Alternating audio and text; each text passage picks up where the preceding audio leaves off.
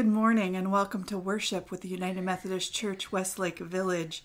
We are so glad that you found us online this morning as we celebrate on this 4th of July weekend.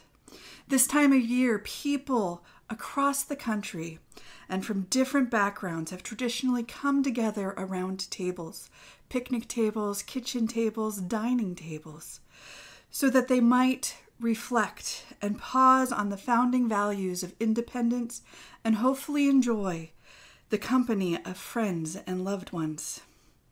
It is different this year, substantially different, and rightly so.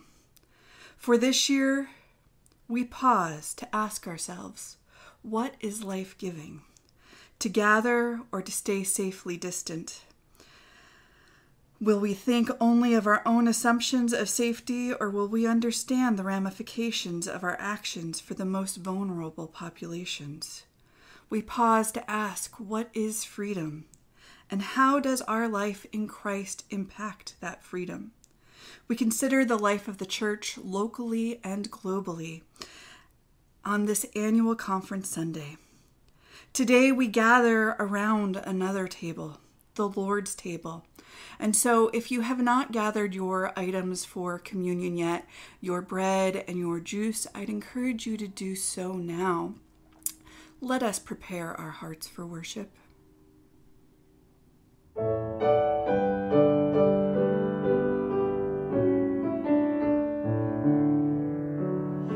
Lord, prepare me to be a sanctuary, pure and holy, tried and true. With thanksgiving, I'll be a living sanctuary for you.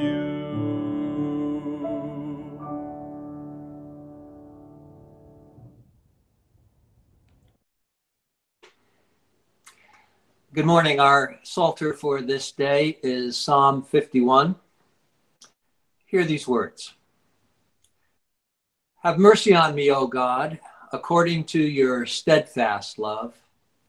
According to your abundant mercy, blot out my transgressions. Wash me thoroughly from my iniquity and cleanse me from my sin. For I know my transgressions, and my sin is ever before me. Against you, you alone have I sinned, and done what is evil in your sight, so that you are justified in your sentence, and blameless when you pass judgment. Indeed, I was born guilty, a sinner, when my mother conceived me. You desire truth in the inward being, therefore teach me wisdom in my secret heart. Purge me with hyssop, and I shall be clean. Wash me, and I shall be whiter than snow. Let me hear joy and gladness. Let the bones that you have crushed rejoice. Hide your face from my sins, and blot out all my iniquities. Create in me a clean heart, O God, and put a new and right spirit within me. Do not cast me away from your presence, and do not take your Holy Spirit from me. Restore to me the joy of my salvation, and sustain in me a willing spirit. Then I will teach transgressors your ways, and sinners will return to you. Deliver me from bloodshed, O God of my salvation, and my tongue will sing aloud of your deliverance. O Lord, open my lips, and my mouth will declare your praise. For you have no delight in sacrifice. If I were to give a burnt offering, you would not be pleased. The sacrifice acceptable to God is a broken spirit, a broken and contrite heart, O God, you will not despair.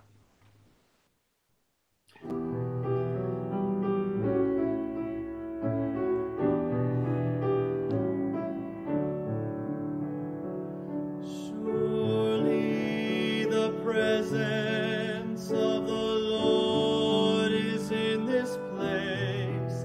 I can feel his mighty power and his grace.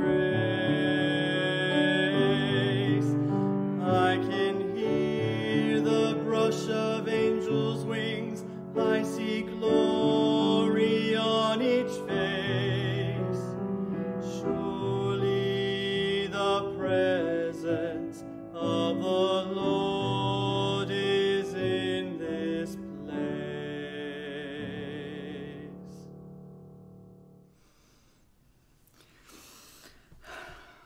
Let us be in a moment of prayer. Lead us, creation's architect, into all of those places where we will discover your hope, waiting to nourish and restore our famished souls. Lead us, shepherd of little children, into all of those places where we may have the joy of filling the emptiness of others with your goodness. Lead us, Spirit of goodness, into those places where deeds of kindness and hands overflowing with mercy speak louder than platitudes. Lead us, Creator, Sustainer, Redeemer, as we lift up these prayers of our community. We join with Carol Ames lifting up prayers for Aksha Hitchens, a former member of the church, and her family in Roseville, as she had several large strokes last week and is now home on hospice care. Be with Aksha and her family that they might know your presence, might know your peace, and might welcome your presence now. Lord, we lift up prayers for Diane Holder and Jim Lawson as they heal physically and emotionally from their accident and await details for the next steps of recovery. Be with them, watch over them, offer them healing. For all of those clergy and churches who are experiencing firsts today, just like our own John Gentry and the Palmdale United Methodist Church. Be with them that they have wonderful new beginnings and they see the ways in which your Spirit has led them to this place. We lift up prayers for everyone impacted by the pandemic, physically, medically, economically, emotionally, spiritually, and socially. Be present in each situation, offering the guidance, support, and healing needed. God in community, holy and one, lead us into your kingdom as we pray as Jesus has taught us, saying, Our Father, who art in heaven, hallowed be thy name. Thy kingdom come, thy will be done, on earth as it is in heaven. Give us this day our daily bread, and forgive us our trespasses, as we forgive those who trespass against us. And lead us not into temptation, but deliver us from evil. For thine is the kingdom, and the power, and the glory forever and ever. Amen.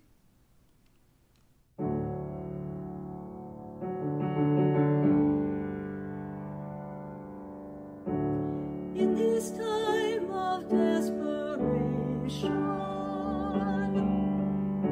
when all we know is doubt and fear,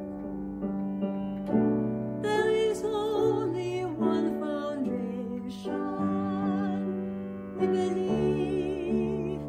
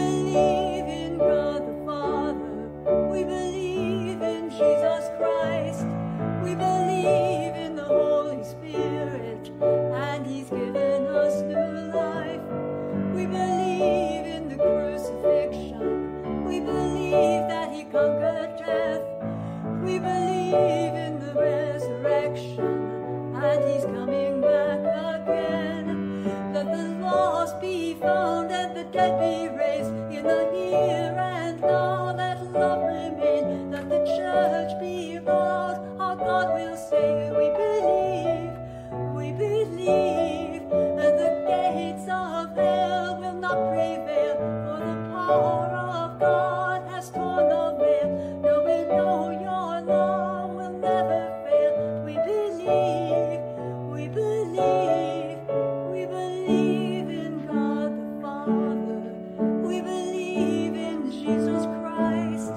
We believe in the Holy Spirit, and He's given us new life. We believe in the crucifixion. We believe that He conquered death. We believe in the resurrection, and He's coming back. He's coming back again. He's coming back again. We believe, we believe.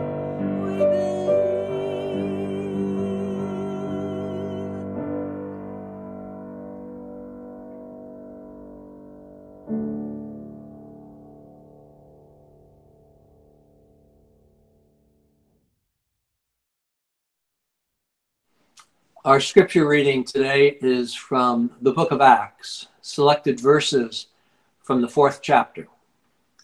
Peter and John have headed to the temple, and along the way, they've healed a man who was lame from birth. Well, it's really Christ who heals the man through them. And Peter and John make clear through their words to the gathered crowd that that's the truth of the matter, the power of Christ's Spirit through them to heal the man. Well, this ends them up in jail for the night. And we pick up the story with verse 5. The next day, the rulers, elders, and scribes assembled in Jerusalem. When they had made the prisoners stand in their midst, they inquired, "By what power or by what name did you do this?" Then Peter, filled with the Holy Spirit, said to them, "Rulers of the people and elders, if you are questioning today because of a good deed done to someone who was sick and are asked how this man has been healed, let it be known to all of you and to all the people of Israel that this man is standing before you in good health by the name of Jesus Christ of Nazareth, whom you crucified, whom God raised from the dead.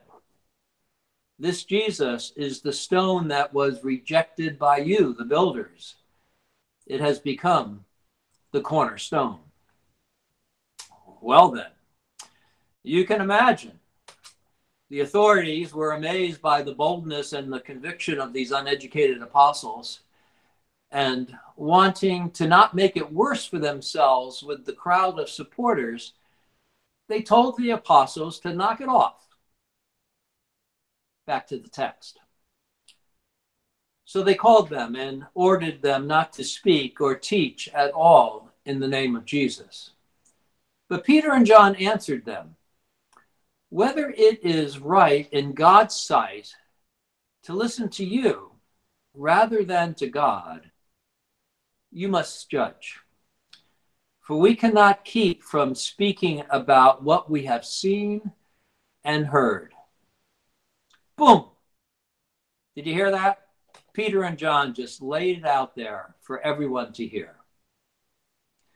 The apostles are dismissed and regrouped with their friends later, rejoicing in how God was using them. And then they prayed for God to keep it up. And now, Lord, look at their threats and grant to your servants to speak your word with all boldness, while you stretch out your hand to heal, and signs of wonders are performed through the name of your holy servant, Jesus. When they had prayed, the place in which they were gathered was shaken, and they were all filled with the Holy Spirit and spoke the word of God with boldness. Well, there you have it. Walk with God, and God walks with you. May God add his blessing to the hearing of these holy words about the growth of the early church by faith this morning.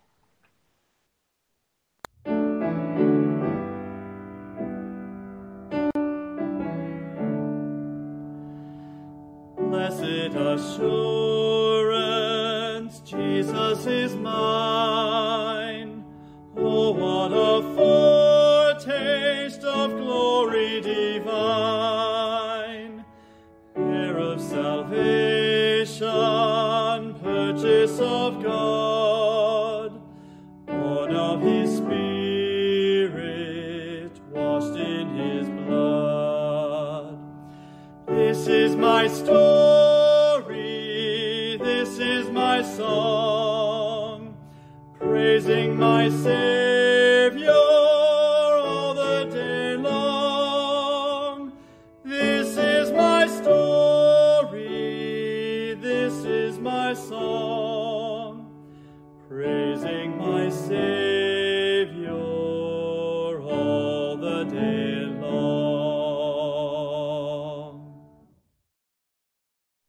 Good morning.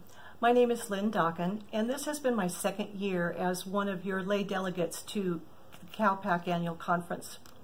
Last year, after my first experience, I reported about how even though some things were very different, there were so many things that were familiar from having attended conference as a child and then for certain events throughout my life as a United Methodist. Well, this year was definitely different. Attending on Zoom made you feel more detached, but at times more focused, since there were less distractions than being in the wonderful environment on campus at the University of Redlands with hundreds of your brothers and sisters.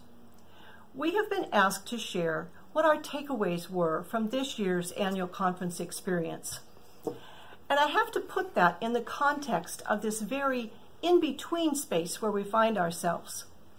As individuals, still more in our homes than not. As a congregation that is ready to set course on its second 50 years, but cannot yet meet face to face. As a denomination that has had to postpone major decisions about inclusion in our future. As a society that has to figure out how to live together with peace and justice. So what resonated with me out of this year's conference were the recurring refrains that began with the conference theme of, "We are the church." If I started, you could all sing along. We heard results of numerous conversations, discussions, and surveys that have taken place over the last year to make sure all voices have been heard. And there was basic agreement on the importance of our Wesleyan foundation and traditions. We share common beliefs in both our connectionalism and the importance in our lives of the local church. In Wesley's concept of the unmerited grace of God, in the importance of sitting together in our diversity to continue our discussion about how to be followers of Jesus. We were presented with the theology of one table and asked to consider what that one table has meant to us personally. I'm not talking about open table, where in the good old days, 5 months ago, you could make reservations online ahead of time at any restaurant. I'm talking about being able to show up at any United Methodist table, no matter the size or shape or location, and be welcomed and accepted. Just like all of us have had to make adjustments in our homes, work, and activities to figure out how to live in the now, as a conference, we have to figure out what "we are the church" means in the now. And under the current circumstances, we have a lot of work to do as the church together to meet Wesley's challenges for us. To do all the good you can, by all the means you can, in all the ways you can, in all the places you can, at all the times you can, to all the people you can, as long as ever you can. This is the shared Wesleyan heritage to which we aspire, together. Hi, I'm Jay Singh. I served as a district youth delegate for the North District at the annual conference this year. I really appreciated the opportunity to experience this event and learned a lot about the inner workings of the church. I was greatly touched by the friendship, camaraderie, and sense of family throughout the event. It was really great to interact with fellow Methodists from around our conference. I have to admit, I was a little intimidated at first, but the warmth and friendliness of the congregation really helped to make me feel right at home. I was impressed with everything about the annual conference, However, the topic that really resonated with me the most was the inclusiveness of the church, especially towards a controversial subject such as the Black Lives Matter movement. The bishop had a very strong speech addressing the wrongs of the past towards people of color in the church as well as in society in general. The most powerful moment in that speech was when the bishop asked us to repeat after him, "Black Lives Matter." Then, he instructed us to repeat it as many times as the Holy Spirit led. The bishop's address was after the observance of silence for 8 minutes and 46 seconds as a solemn tribute to George Floyd and the Black Lives Matter movement.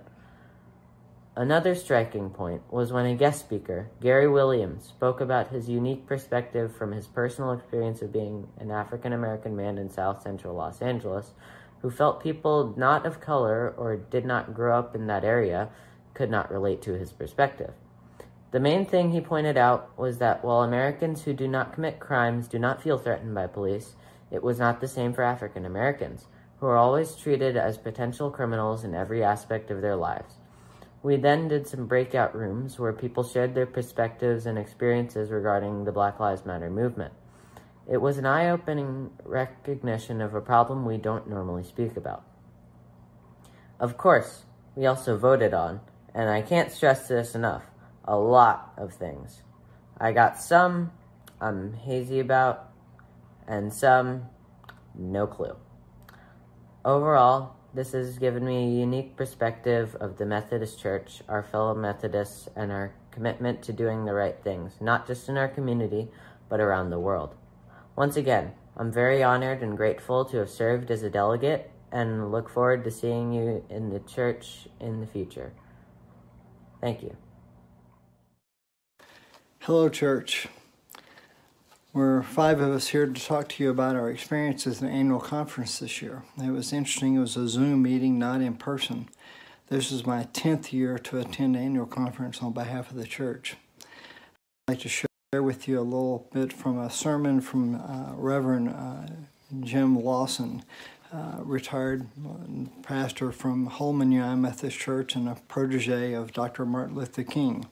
He preached a sermon that really touched me. This is one little small piece of his sermon that I'll share with you. So this part of where I'm starting out, it says, the 17th verse of the first chapter of Mark, the earliest book. Jesus seeks Simon and Andrew and says to them, "Follow me and I'll make you fishers for people," using the New Revised Standard Version. We cannot be the church. We cannot be witnesses unless the heart of our religious orientation and our prayers is a call for eternity. Follow me and I will make you fishers of people. Maybe we of Christianity must change the Christian paradigm. We are not a fellowship of people primarily seeking salvation for ourselves or with the only true word and true Savior. We are rather people of God who seek the promised land, who recognize that in the world we are in a wilderness of ethical responsibility, great disasters confronting the human race. The human race is fragile before the spiritual forces of wickedness. Perhaps this call is for a different paradigm, not the creeds of faith or the creeds of systems of how you are saved, but rather developing the spirituality and the power and the transformative living that allows the church to be a people of God, seeking through the midst of injustice, justice. Seeking over racism and sexism and violence and plantation capitalism, truth and beauty and wonder and a human community that truly reflects being the children of God. Come follow me, and I will make you fishers of people.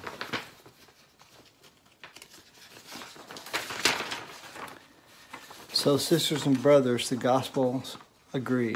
The religion of Jesus never allows us to sit still, thinking the journey is somehow over, the ministries are done. On the contrary, the journey with Jesus, as it began beyond our sight, so it continues beyond our sight, from here to eternity. What a marvelous thing that we can also see around us, the finest people's movement, the finest movement of nonviolent struggles that our nation has ever seen, where never has it been in a single generation that has taken 300 or 400 years for our land to become, will probably take another 200 or 300 years to become the nation of the philosophy of life. We hold these truths to be self-evident. That last part really got to me. It's a great sermon. I hope that we have a chance to put it up on our website so you can hear the whole thing. It's about 21 minutes. There's lots and lots of thoughts in there. It's really deep. I hope that little piece was beneficial to you. God bless. The rhythm of annual conference is deliberate and well-defined. It is inspiring, informative, and challenging, a balance of recognizing both the work of the local churches and the work of the conference. Of course, there are matters of business that must be addressed. One is the conference budget. The process includes reviewing the budget and a time for questions, answers, and comments. This year, instead of a vote of approval, a motion was made and passed to postpone voting on the budget until after Bishop Hagaya presented his anti-racist values plan. The makers and supporters of the motion explained they did not want to vote on the budget prior to hearing the plan and having the option to add to the line item supporting justice ministries. Perhaps this affirmative vote may seem like business as usual, but for me, it was a moment of intentional awareness, a particularly powerful, grace-filled moment. There were other salient moments, other confirmations of who we are and to whom we belong, but for me, this time of reconsideration, of postponement, was about the heart and spirit of the annual conference. The plan had captured the attention of the delegates.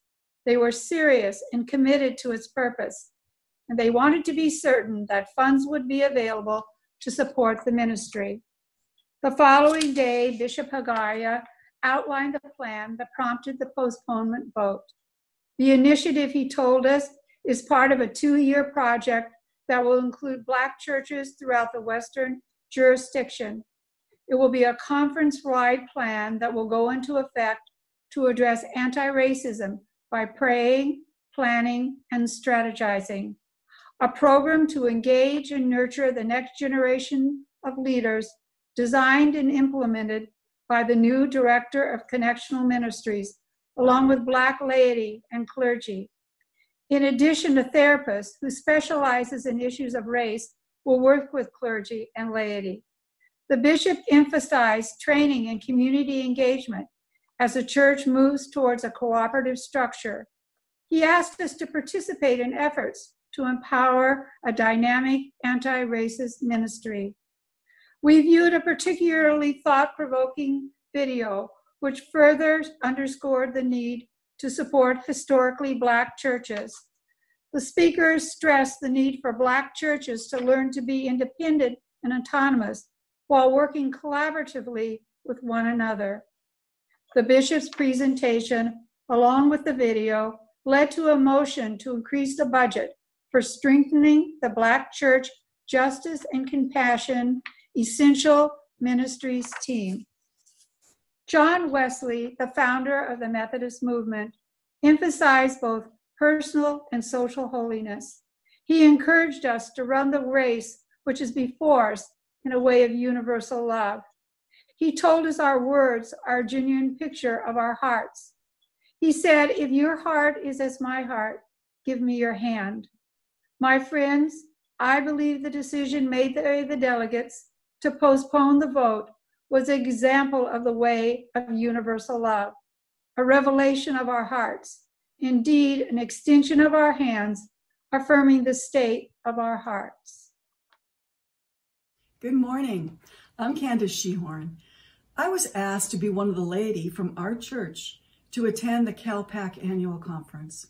You just heard from the others about the various topics of this conference. This being my first time, and given our current health situation, it was held virtually using the Zoom platform. Generally, the conference is held in Redlands over 3 days. I experienced the conference from my laptop, sitting in my home, and the conference was shortened to 2.5 days. But those days were packed with information, from 10 a.m. to 5 p.m. and sometimes longer. It included worship, breakout sessions for discussion, various speakers, and music to celebrate the Methodist faith. Our opening service started with the blowing of the conch shell from Hawaii. We were greeted in Hawaiian, Tongan, Fijian, and English by the pastor of the Hawaiian church. This was just the beginning of the many diverse experiences that this conference had in store. There were over 1,000 lay and clergy gathered through the Zoom platform. Unlike being in a conference hall, we were welcomed into people's homes, their churches, and communities through virtual technology. It was enlightening to see beyond our church on the corner, to see the breadth of churches involved in the conference. There were approximately 50,000 members in almost 350 local churches throughout Southern California, parts of Central California, Hawaii, the Pacific Islands, Guam, and Saipan. This information made me realize that our church, while locally administered, is greatly influenced by the bishop and the commonalities we all face. How to reach younger families, how to shift our church to be as relevant today as it was 50 years ago. Like many of you, I attended business conferences throughout my career, but the experience I had with this annual conference was different. I've been a member of UMCWV since the 80s. My children were confirmed in this church and were part of the youth group. My husband and I have attended services and part of various church groups where we enjoyed the fellowship of this great congregation. We gave what we could financially and felt that this church on the corner was and is our home for spiritual growth and community. However, the conference gave me an insight into another aspect of the church. Yes, we are a group of people. We come together and worship and we enjoy each other. However, our church is so much bigger and it touches so many. The church does have a business side. It's the administrative side, and it guides and provides leadership. It ensures that new pastors are trained and ordained, and it honors those that served. Our Bishop Haigia, who, with kindness and caring, chaired the conference with all the technical aspects. There were polls, voting, videos, geographical distances, and confusion over this new platform for performing business that was normally done in person. Robert's Rules of Order were used as discussion and voting were taking place. Each church, like ours, has its own personality and parishioners. Each wanted to do what's best for their church. This conference was about making sure all voices were heard, while still looking out for the greater good of all Methodist churches. Today's world is full of challenges. Together, our church will not ignore these issues, but will address them with the kindness and love that our church leadership so eloquently spoke about during this conference. We all have a choice. We come from different backgrounds. We have different experiences, which make us each uniquely who we are. We need to open up to those differences with different backgrounds and experiences and let all voices be heard. As I watched and participated in this annual conference, I saw how, with leadership and understanding from the participants, working together, we can strengthen our church. And yes, at times, that may mean that we need to see things through a new lens. I bring this to you as a challenge for all you do, as well as myself, to become more active, move beyond, and get involved in the business of the church. To understand the business side of the church is to understand all aspects of the church, which we call our spiritual home. For those that already do so much, thank you. For those that are like me, let's join together to help the church to reach its goals and to bring God's message into the community where we all gather knowing we have the full story of the church on the corner and what it needs to survive.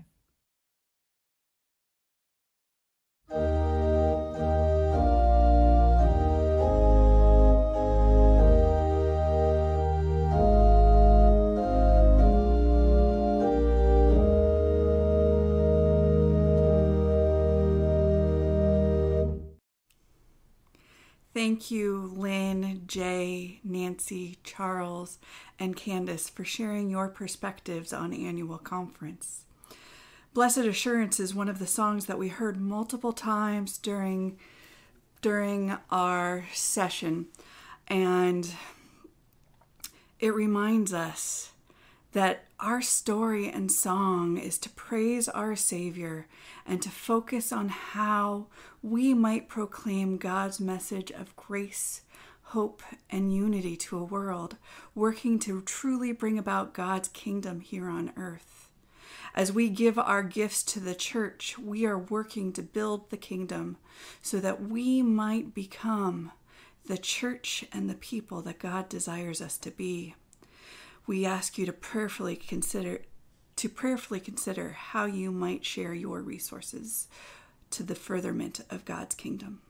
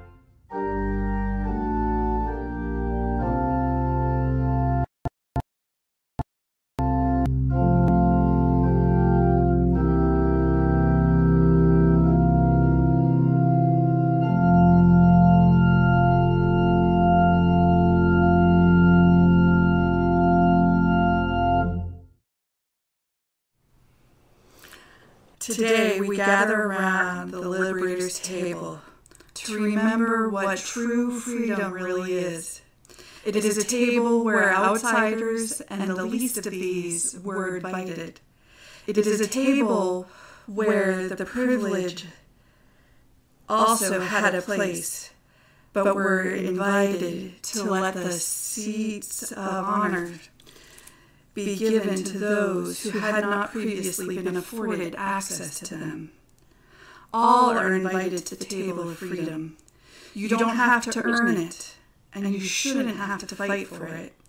You simply have to accept the chair pulled out already for you. I guess she just needs to do it. Pray. Liberating God be with you.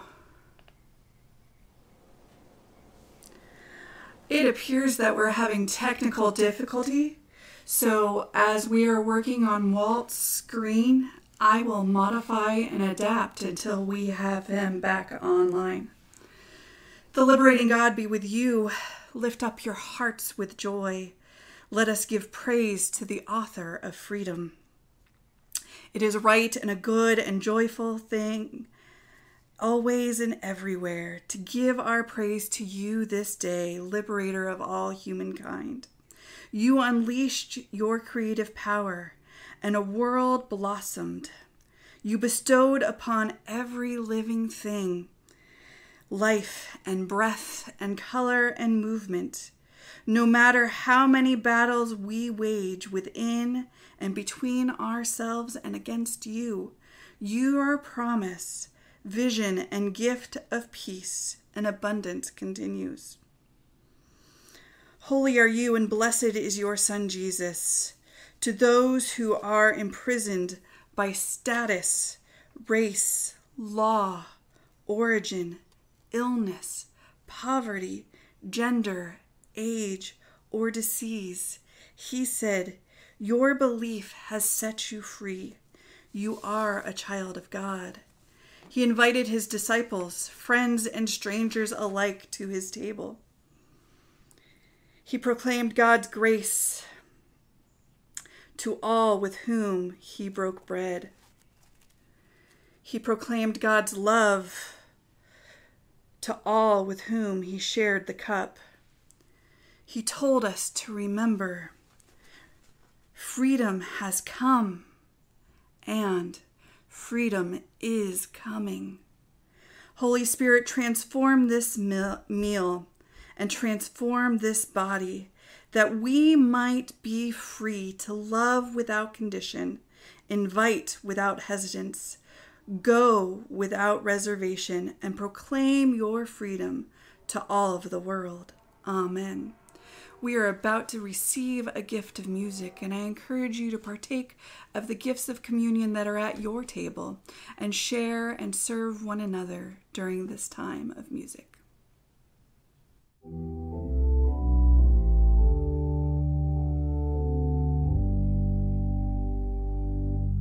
For the bread which you have broken, for the wine which you have poured, for the words which you have spoken, now we give you thanks, O Lord.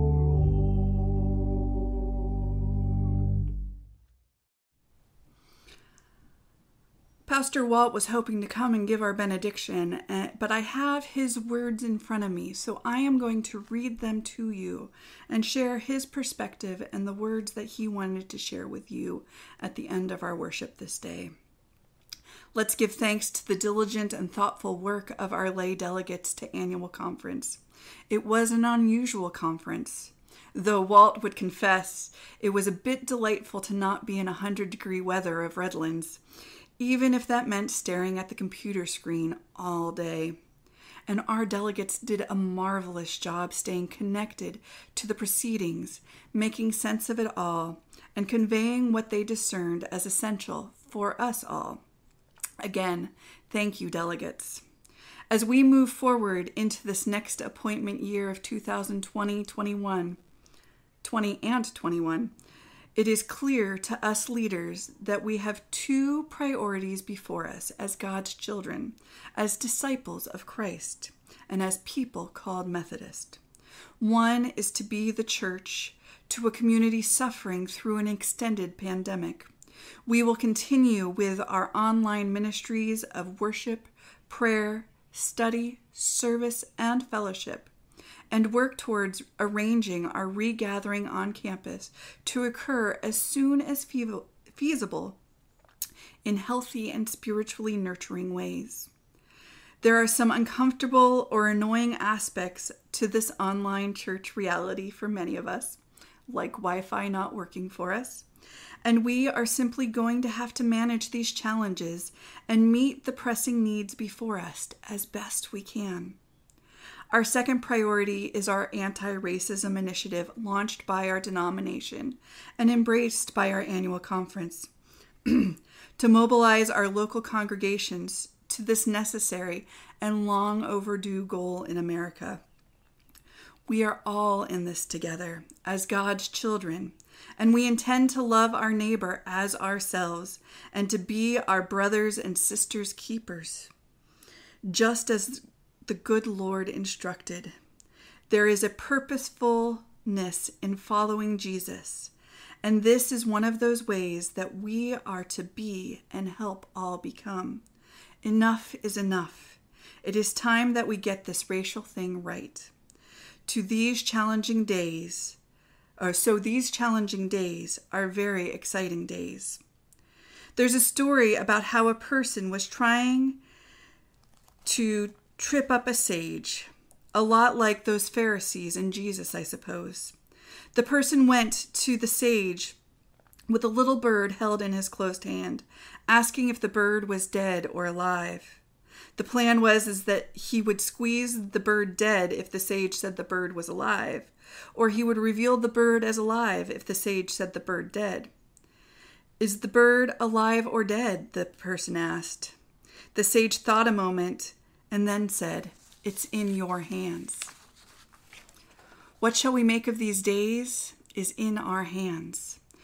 These could be the worst days, or these may, interestingly and remarkably, be days sprinkled with lasting moments of amazing wonder and unmitigated goodness, of poignant love, of personal rebirth, of social transformation, of deferred dreams reclaimed and achieved, of an emerging new normal, better than what was, of a healthier and more spirit-grounded course to a better life.